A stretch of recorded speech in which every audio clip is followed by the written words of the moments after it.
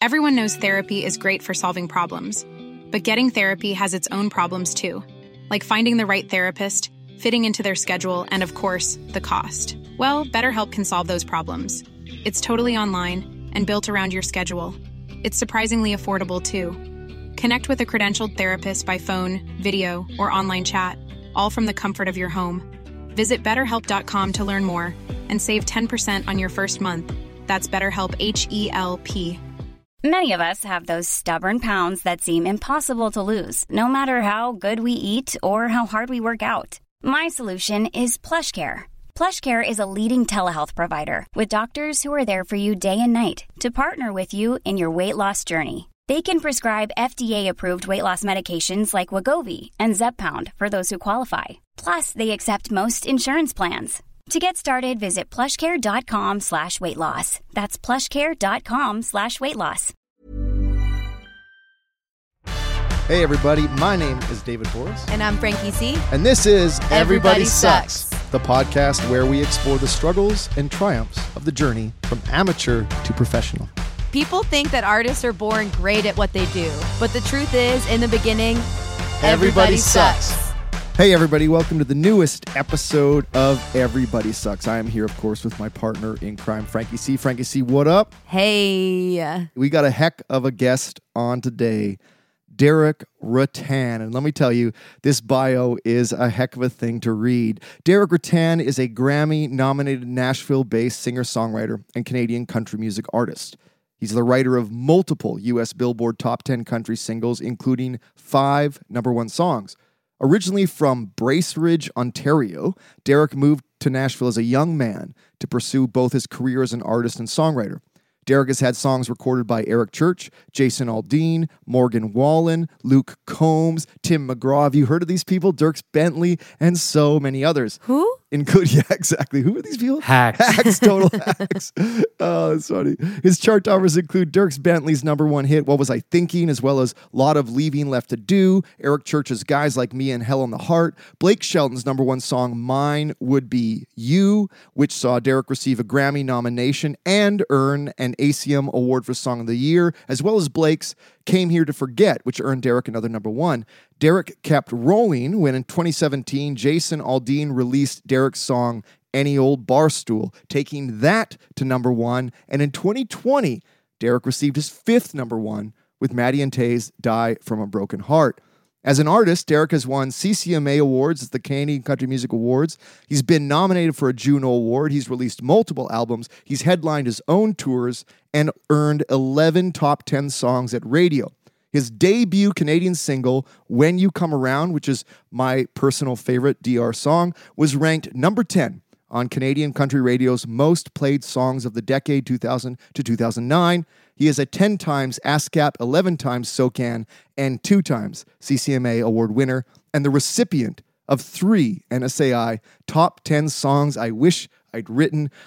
Deric Ruttan, welcome to Everybody Sucks. I fell asleep during that intro.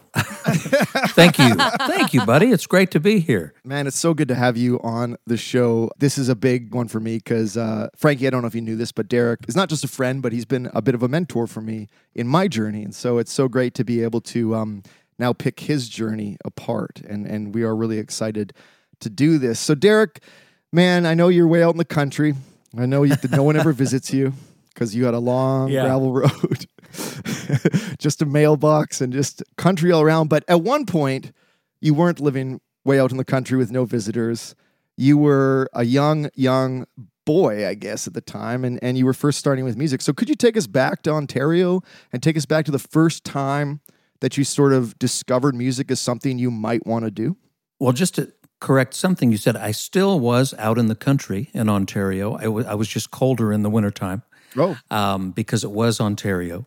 But yeah, man, I grew up, as you mentioned in the bio, in Bracebridge, Ontario. It's about 6 miles outside of town, actually, and grew up with cousins and grandparents right over the hill. And I guess the first time that I got turned on to music would have been my parents' record collection. And my parents were teenagers in the late 60s, and I was born pretty early after they got married in the early 70s. So a lot of the records that I had access to, all of the records I had access to were my mom and dad's records. And so that was Creedence Clearwater Revival. That was, the Beatles, the Kinks. There was some country in there. They had some Johnny Cash, Johnny Horton, Glenn Campbell, some Dolly Parton. Nice. But I'd say, 70% of it was rock and roll. And so that was kind of what got me interested in music. I can remember sitting in front of their record player and just staring at the CCR record Cosmos Factory comes to mind because that was such an interesting record cover. I don't know, man. Yeah. The artwork and just the sounds that came out of that record player when John Fogerty started into that riff on Up Around the Bend, had me captivated at, 8 years old. So that's kind of where that journey started. And when did you first pick up an instrument? I was 12. Well, my mom, it's funny, she sent me a couple of pictures recently of me with a cardboard guitar that she made me when I was 3. So I was always kind of standing around air banding, in a diaper. Yeah. And can we have that photo? Yeah, I was just about to say that's the photo we want for the. I want that one. Actually, why not? I think I Instagrammed it one time. I might as well send it to you guys too. I can't wait. Yeah, it's pretty awesome. But when I got my first real guitar I guess I was 12, and it was Christmas. Asked for a guitar, and I got it was actually an electric guitar, and it was a Sears copy of a Gibson SG, wow, like the one Angus Young and AC/DC played.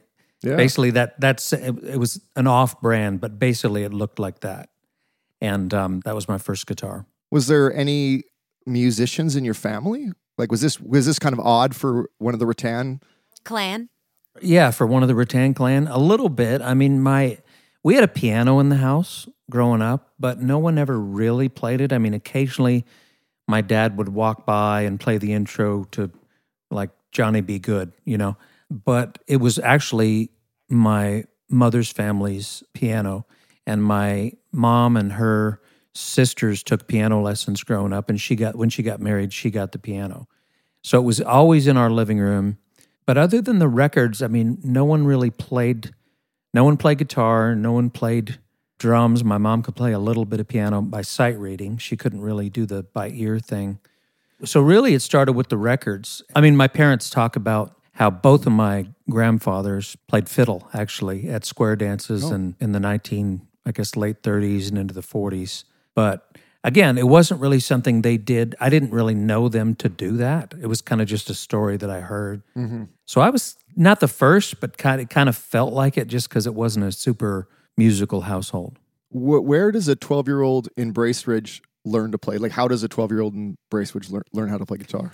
Well, there was a couple of music stores in town, and there's a music store called Mostly Music. It's not there anymore, and there was a guy there named Emery who taught guitar lessons, and my dad took me to him. Like any 12-year-old kid, I was basically just bringing him songs that I liked, going, can you show me how to play Hot for Teacher?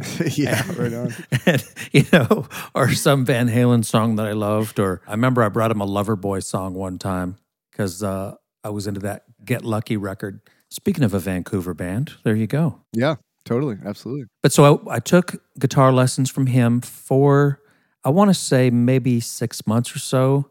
Kind of learned the basic chords, and backing up from that, I guess the first clue that I had, or the first instruction I got on guitar, was there was a guy named John Hardy who worked with my dad. My dad was a forester for Ontario Hydro, and his buddy John played guitar. So one time he was over and he took a ruler and a pencil and some lined paper and drew like the 6 strings of the guitar and drew the frets on there, and he drew where my fingers went to play like an A, a D, and an E chord. Wow. 3 chords I played just today. So still in my repertoire, folks. That's all you need.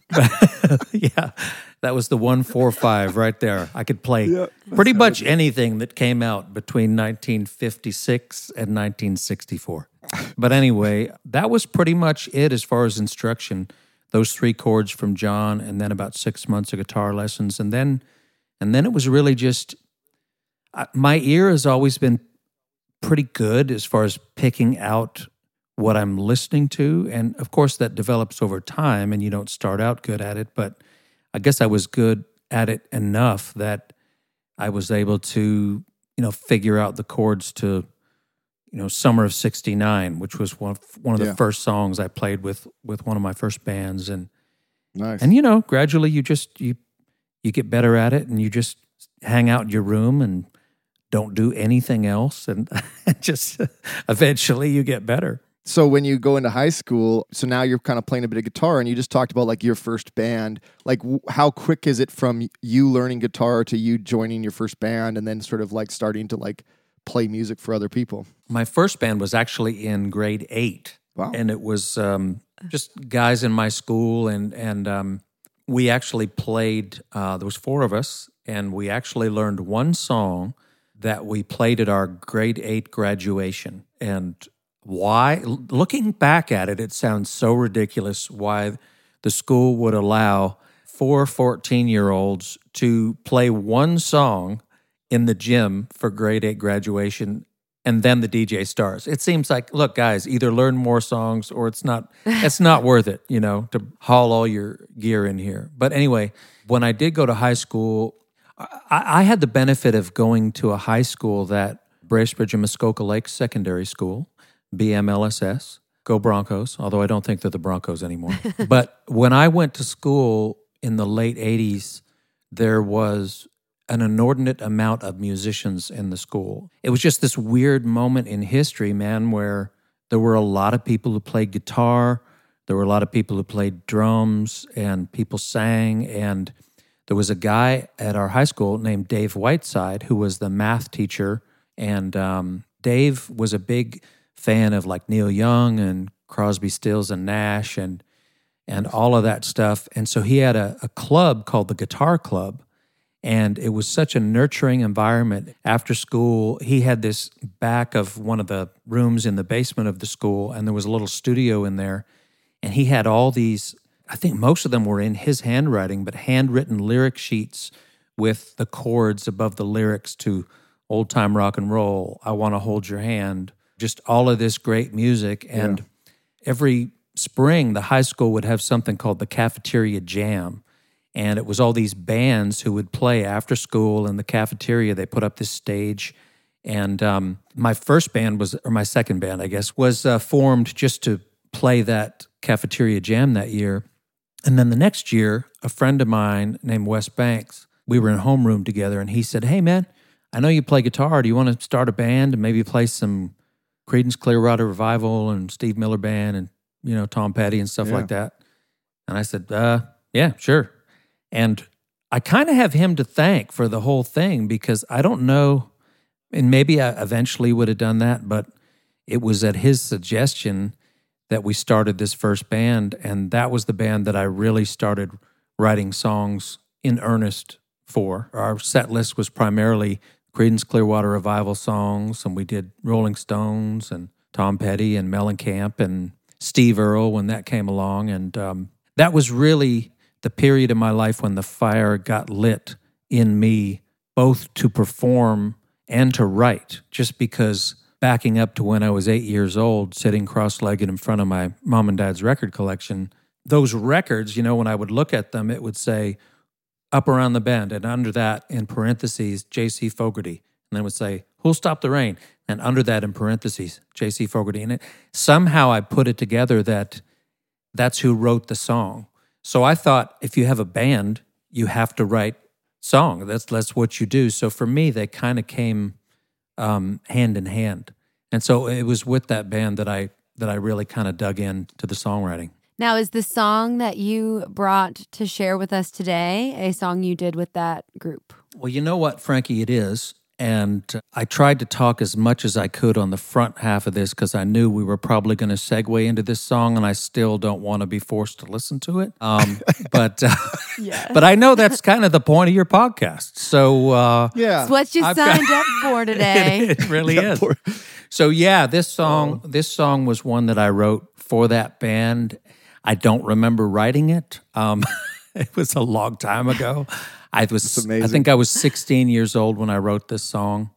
And that band played about, we did about a half a dozen originals in our set, and this was one of them. Okay, well, let's hear it. Oh, boy. Okay.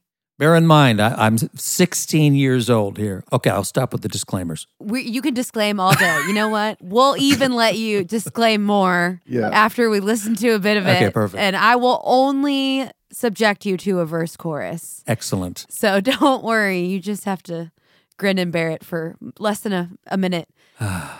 Okay, so embrace the suck. This is Route 16.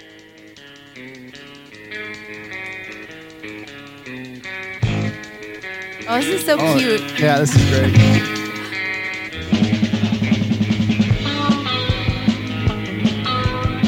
Oh, I hear all your influences. I know, I hear everything you say. CCRing up in here. Yeah. This is, Deric, this is the best, man. I can't believe you're that young. That is me singing as well, yes.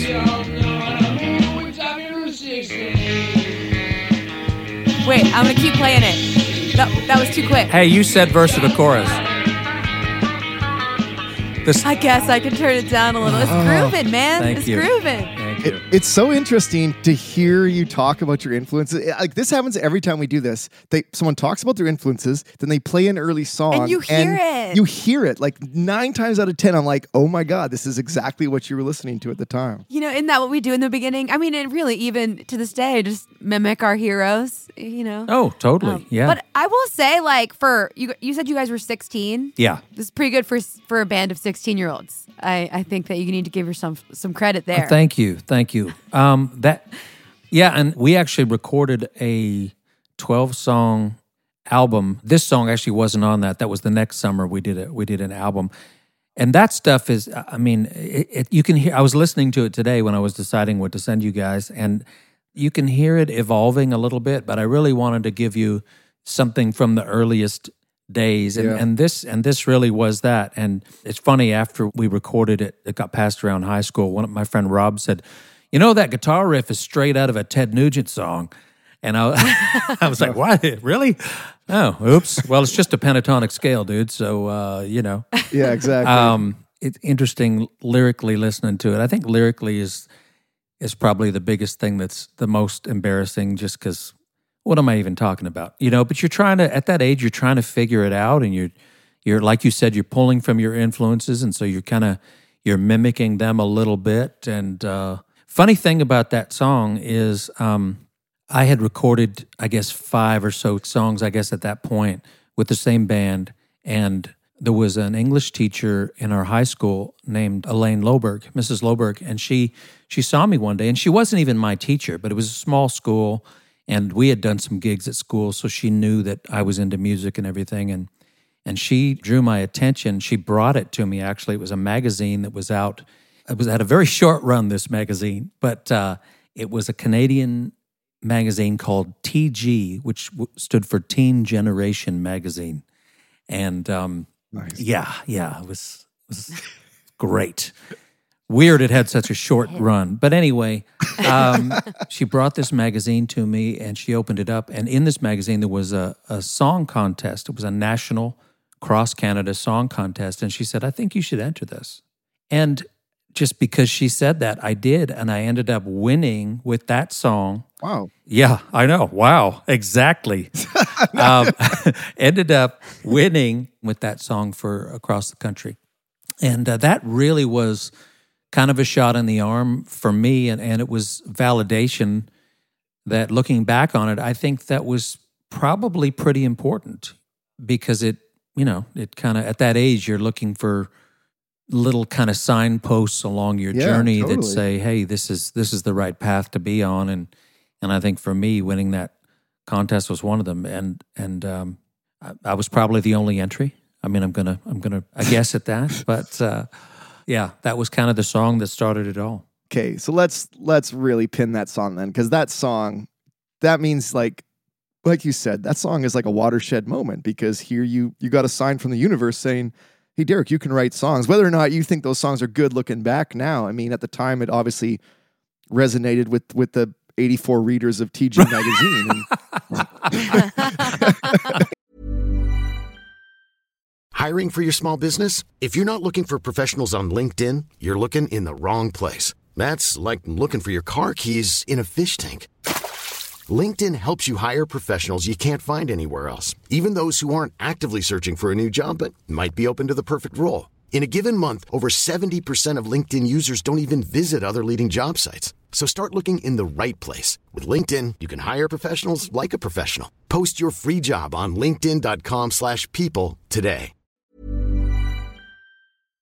Exactly. What's crazy, dude, is like I've since met 2 of the 3 judges who judged that contest. What? I mean, one is, Eddie Schwartz, who was a SOCAN board member, and Eddie's from, I think he's from Toronto, but he wrote "Hit Me With Your Best Shot," Pat Benatar. Yeah, absolutely. And one guy was at a record label, and it's crazy later on in my career to meet these guys and go, what something you did, for me back when I was 16 had an impact on my career. Turns out, I didn't know that then, but it's funny, listening to that song today, I was like, if I was judging a song contest and it was a bunch of teenagers, what would be the strengths of this? And I think what that song shows, and this is now with my eyes looking back as someone in the business now who's written some songs, I think what it shows is an understanding of structure and kind of, he knows what a verse is, he knows what a chorus is.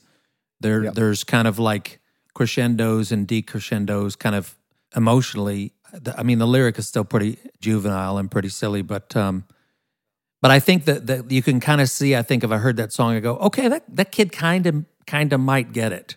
You know what I mean? Right. And so, he's got a long way to go, but he kind of might get it. And so I'll always be thankful for them for thinking that. So at this point, then, you've won this contest, you're writing songs with this band, and you're still a few years off from Nashville, but where does the concept of like a professional songwriting city enter your world view? I would have to say, so when I was in my last year of high school, I heard Steve Earle's Copperhead Road record. Oh man, what an album. Yeah, and that record for me, I've said this before, but it's true. It was kind of like a doorway into country music, because prior to that point, I'm from a very, blue collar family in a very small town, and my dad was very into Randy Travis and kind of Hank Sr. and like some older country stuff. But I was primarily into like rock and roll and everything from, CCR to, Van Halen, which was popular when I was in high school and that I loved. And still love. But when that Steve Earle Copperhead Road record came out, for me, it was like my head exploded, because it was kind of a rock and roll record with country lyrics. Yeah. And it was that country lyric, the rock and roll sound of it kind of drew me in, but the country lyric kept me there. And these vivid pictures that he would paint with his words, it was just had me, it pulled me in. And that record was made in Memphis.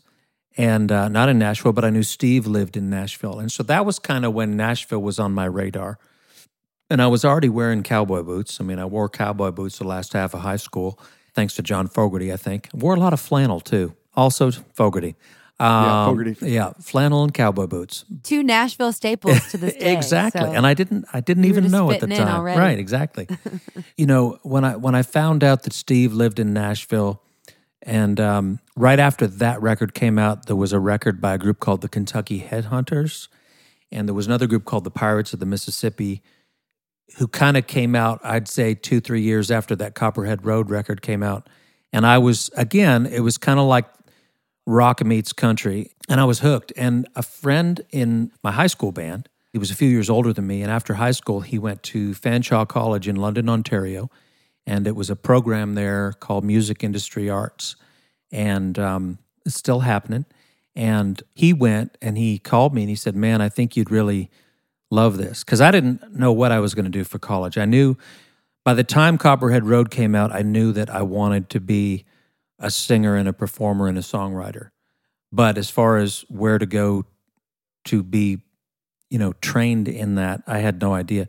And when my friend Doug went to Fanshawe to the Music Industry Arts program and thought so highly of it, I applied. Part of the reason I applied was just the faculty, He's since passed away, but the guy who was the production teacher there was a guy named Jack Richardson. And Jack produced every record the Guess Who ever made. He produced Alice Cooper's Killers record. I mean, tons of stuff. Max Webster, the Irish Rovers, for goodness sakes.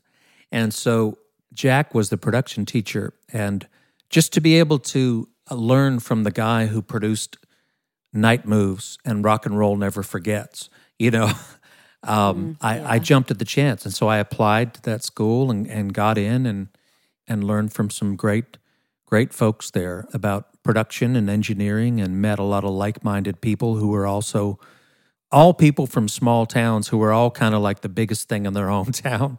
And then they were all of a sudden in this microcosm of talent, whether it be, hey, I write songs, I sing songs, I'm a musician, I want to be a record producer, I want to be an engineer. We were all kind of in this mix together, learning from each other and growing together. So that's kind of where I went for that, and did that for about a year and a half, then got the opportunity to go on the road with a band that was, quote, from Nashville, end quote. Went on the road with them because I thought it was my ticket here. Ended up not being my ticket here, and I ended up just spending about a year and a half on the road playing in honky-tonks and dive bars and bars all over, mostly Eastern Canada, although we did do a few American shows.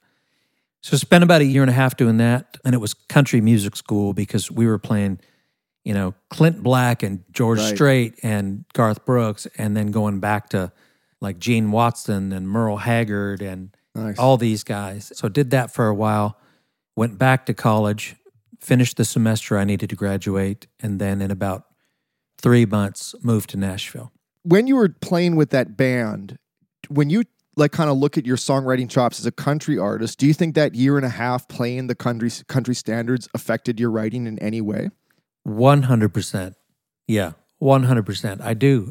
Because, when you stand on a stage, it affected my writing, and it also affected my performance chops, because you learn how to keep a crowd. As a performer, you learn how to keep a crowd engaged. You learn, I got to keep them dancing. I got to, how to plan a set. We can't do 6 ballads in a row. You learn how to entertain. So there's that performance piece. And then on the writing side, when you're playing hit after hit after hit and watching how the crowd reacts, I think even if it's not a conscious thing, I think you're subconsciously asking yourself, I wonder why that lyric works, or why does that melody put every beer in the air when you're singing it? You know what I mean? Yeah. And I do think it was some valuable time that I'm sure informed my writing. And so how old were you when you did the move to Nashville? The whole time I was in that band that was touring, playing 2 different bands actually. But that whole time I was thinking, man, Nashville is where I need to be. Like, I know that. Right. And so I was in my head, I knew I was going there. So when I actually made the move, I told the singer in the band, whose band it was, because I was the guitar player in both these bands. I wasn't actually the singer. Judging by that performance on Route 16, I think we all know why. But so I was so self-deprecating. I was the guitar player. So I told the singer I was going to Nashville, and I just I went home to my mom and dad's for a minute and kind of got things sorted out, and then drove down here. I was 22, I guess, from Bracebridge, Ontario to Nashville, Tennessee, in my 87 Dodge Omni hatchback, burgundy, if you want to get a visual. Ooh. And Fancy. Super sexy. Rented a room in East Nashville for $300 a month. Oh, and, man. Oh, man. Yeah. So let's 2 things here. So number one, here you roll into Nashville. What's really cool, what you said, by the way, is that you always, when you're in this band, you knew you had to go there. I love that. Like, you knew right away that was the place for you. But a part of me also wants to know, what was East Nashville like when you first rolled in? Because I live in East Nashville. Frankie lives in East Nashville. This is not the East Nashville of Deric Ruttan's arrival in Nashville, is it? No. It was. How was it when I moved there? It was one word: dangerous. Yeah. It was. My joke is they would regularly film cops outside my bedroom window. Like it was, it was the first time I heard pistol shots. I think was in East Nashville, and it was pretty sketch, man. And I was only there about 6 months, and then I met a lady who had lived on a farm. I rented one of her outbuildings for $20 a month. Oh my gosh! Because I was Canadian, so I couldn't work legally, and I was trying to save my nest egg, and my $300 a month East Nashville room was just too much money, man. So I moved out to the farm about 6 months after I moved here. So it was a different situation then. Well, I guess this speaks though to the bigger question here, which is like, what is Nashville like when you first roll in? I mean, give us a sense of your first thoughts of this city when you get there and start trying to work or trying to grind away. Wow, I'm just kind of putting myself back there in my head. It was magical, I think is the first word that comes to mind. Wow. And also scary. Came here with my dad. I drove down in the 87 Dodge Omni. My dad followed behind me in a Jeep Cherokee because we couldn't fit all my stuff in the Omni.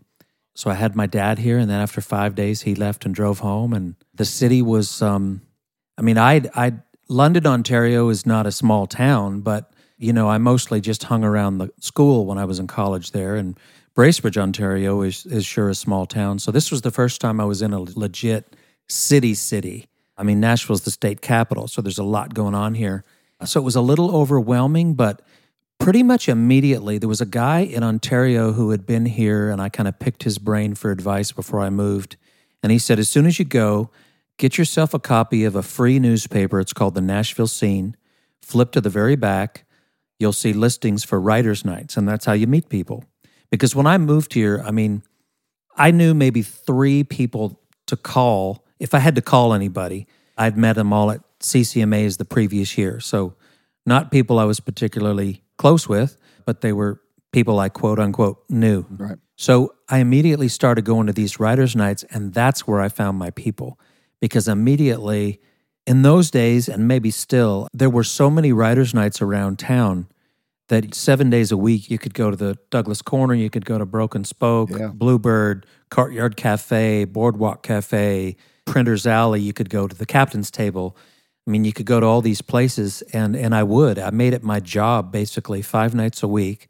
I would go out and sign up and put my name on a list, get up there and play my original songs, and more importantly, meet like-minded people who were here to do the same thing I was.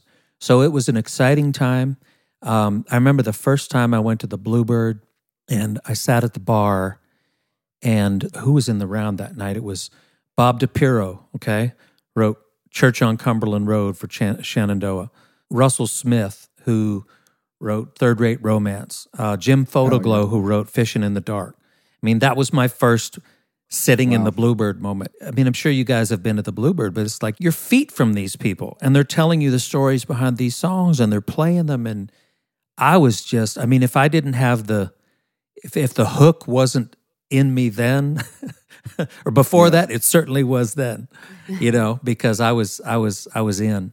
And Nashville was, it was big, it was scary, but it was magical. Magical is definitely the word that I've always used to describe the Bluebird. So, yes, your mentor is right there. It's insane. Oh, it's crazy. And I went, there was another guy I met there, a songwriter named Don Schlitz, who wrote The Gambler for Kenny Rogers, Forever and Ever Amen for Randy Travis. Oh, man. On the other hand, for Randy Travis, He Thinks He'll Keep Her for Mary Chapin Carpenter. On and on and on.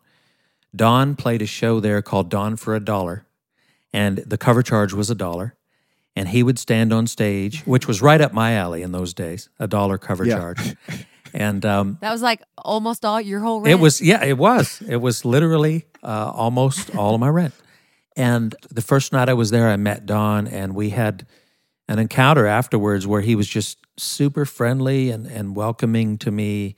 And he just really made me feel like I was already part of the community just because I was an up-and-coming songwriter who literally had been in town for 6 weeks. And I owe a lot to him too, just for making me feel welcome and like you're in the right spot. And that was so valuable in those days. But yeah, I have a lot of great Bluebird memories. I met my wife at the Bluebird, actually. Oh, what? What? Yeah.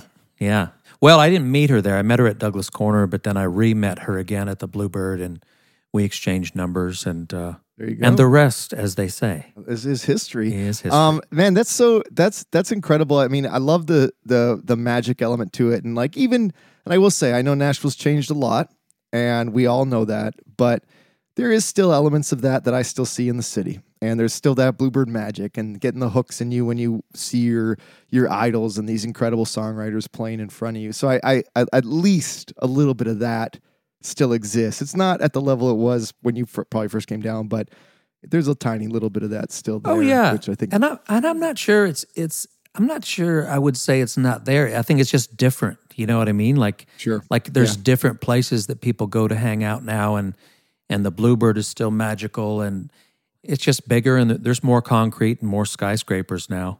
Yeah. Well, I wouldn't call them skyscrapers, I guess, but more. There's more buildings down. There's more cranes. There's a lot more towers. More cranes downtown than there used to There's be. a lot more cranes. Yeah, and you get to experience the magic of the Bluebird after standing in line for 3 hours now. You know, that's the difference.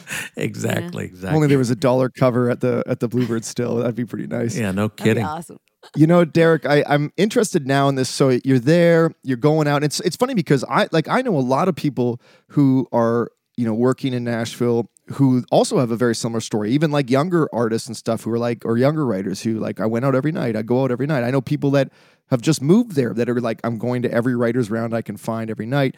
So from that sort of job, the job of going out and meeting people, when do you start getting in the rhythm of being a Nashville writer? I don't mean like cuts or signs, being signed by a publisher, but when you feel like when did you start really grinding as like that writer every day a week kind of person? Well, I kind of started grinding as soon as I got here, in that I kind of made it my job was two things as I saw it. As long as my nest egg was there and I didn't have to go find someone to pay me cash to lift heavy things, I was going to go out at night to writers' nights, and I was going to write during the day. And so it was all writing by myself because I didn't have, a group of co-writers around me yet. But eventually, by going to the writers' nights, you meet those people. So I would write 5 days a week, and I did that because I heard that's what Nashville writers do. So that's what I did. Right. I would just get up and grind. And then I would play those songs at writers' nights. And I guess I'd been here about a year and a half, and as I mentioned earlier, I'd gotten to know Don Schlitz at the Bluebird. Don owned his own publishing company in those days called Hayes Street Music, and the guy who he had hired to pitch his songs was a guy named Scott Haugen. And Scott, I developed a relationship with Scott where we would go to breakfast about once every 3 or 4 months, and he'd say, "Man, play me more songs," and I'd bring him some songs.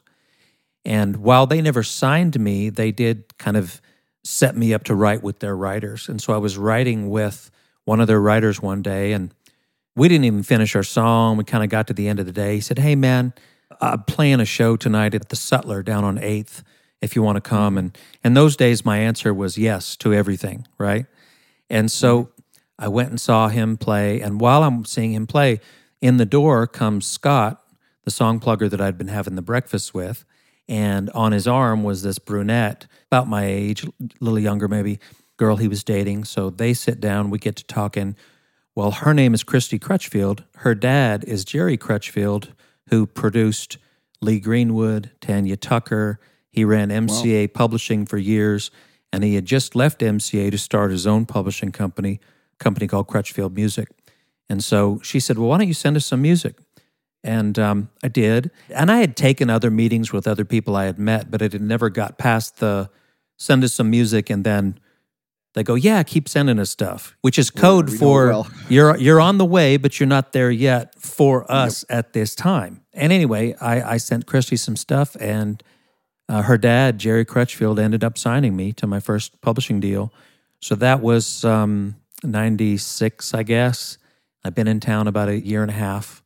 And I went in there every day and wrote, whether I had a co-write or not, man. I just went into that office And just wrote a bunch of songs. The next year, wrote a bunch more songs. And nothing out of that catalog got cut. Although, do you remember there's an Aaron Pritchett song called My Way? Oh, yeah. So I wrote that song with Tim Taylor, a fellow Canadian writer here. That's right. And Tim and I wrote that, and I wrote that during that first publishing deal. And from 96 to 98, that song was out of that catalog. And it's funny because we actually talked about My Way in the interview with Aaron, which we just released. Just saw that today on there that you guys interviewed him. That's awesome. In that first deal, that was really the only cut that came out of that deal. And then they dropped me. And I thought, oh man, I've made a huge mistake. I am now 900 miles from home, and I thought I'd blew it. But I kept plugging away, and by this time, my wife and I we weren't married, but we were together, and she's always just been a incredible source of strength and encouragement, and she's a songwriter as well. So, I mean, she gets it. Mm-hmm. But yeah, I was out of a gig for about a year and a half, and then I ended up signing at Sony Music Publishing. At that point, I had been in town, I guess, 7 years when I signed at Sony. Right. And that's really where the cuts started to happen. Make sure to tune in next week for our part 2 of our interview with Deric Ruttan, where we talk about Deric's string of number ones, as well as the challenges he faced while writing them and his triumphs, both personally and professionally. Well, everybody out there in podcast land, we hope you enjoyed this episode. I'm David Boris. And I'm Frankie C. And remember, everybody sucks.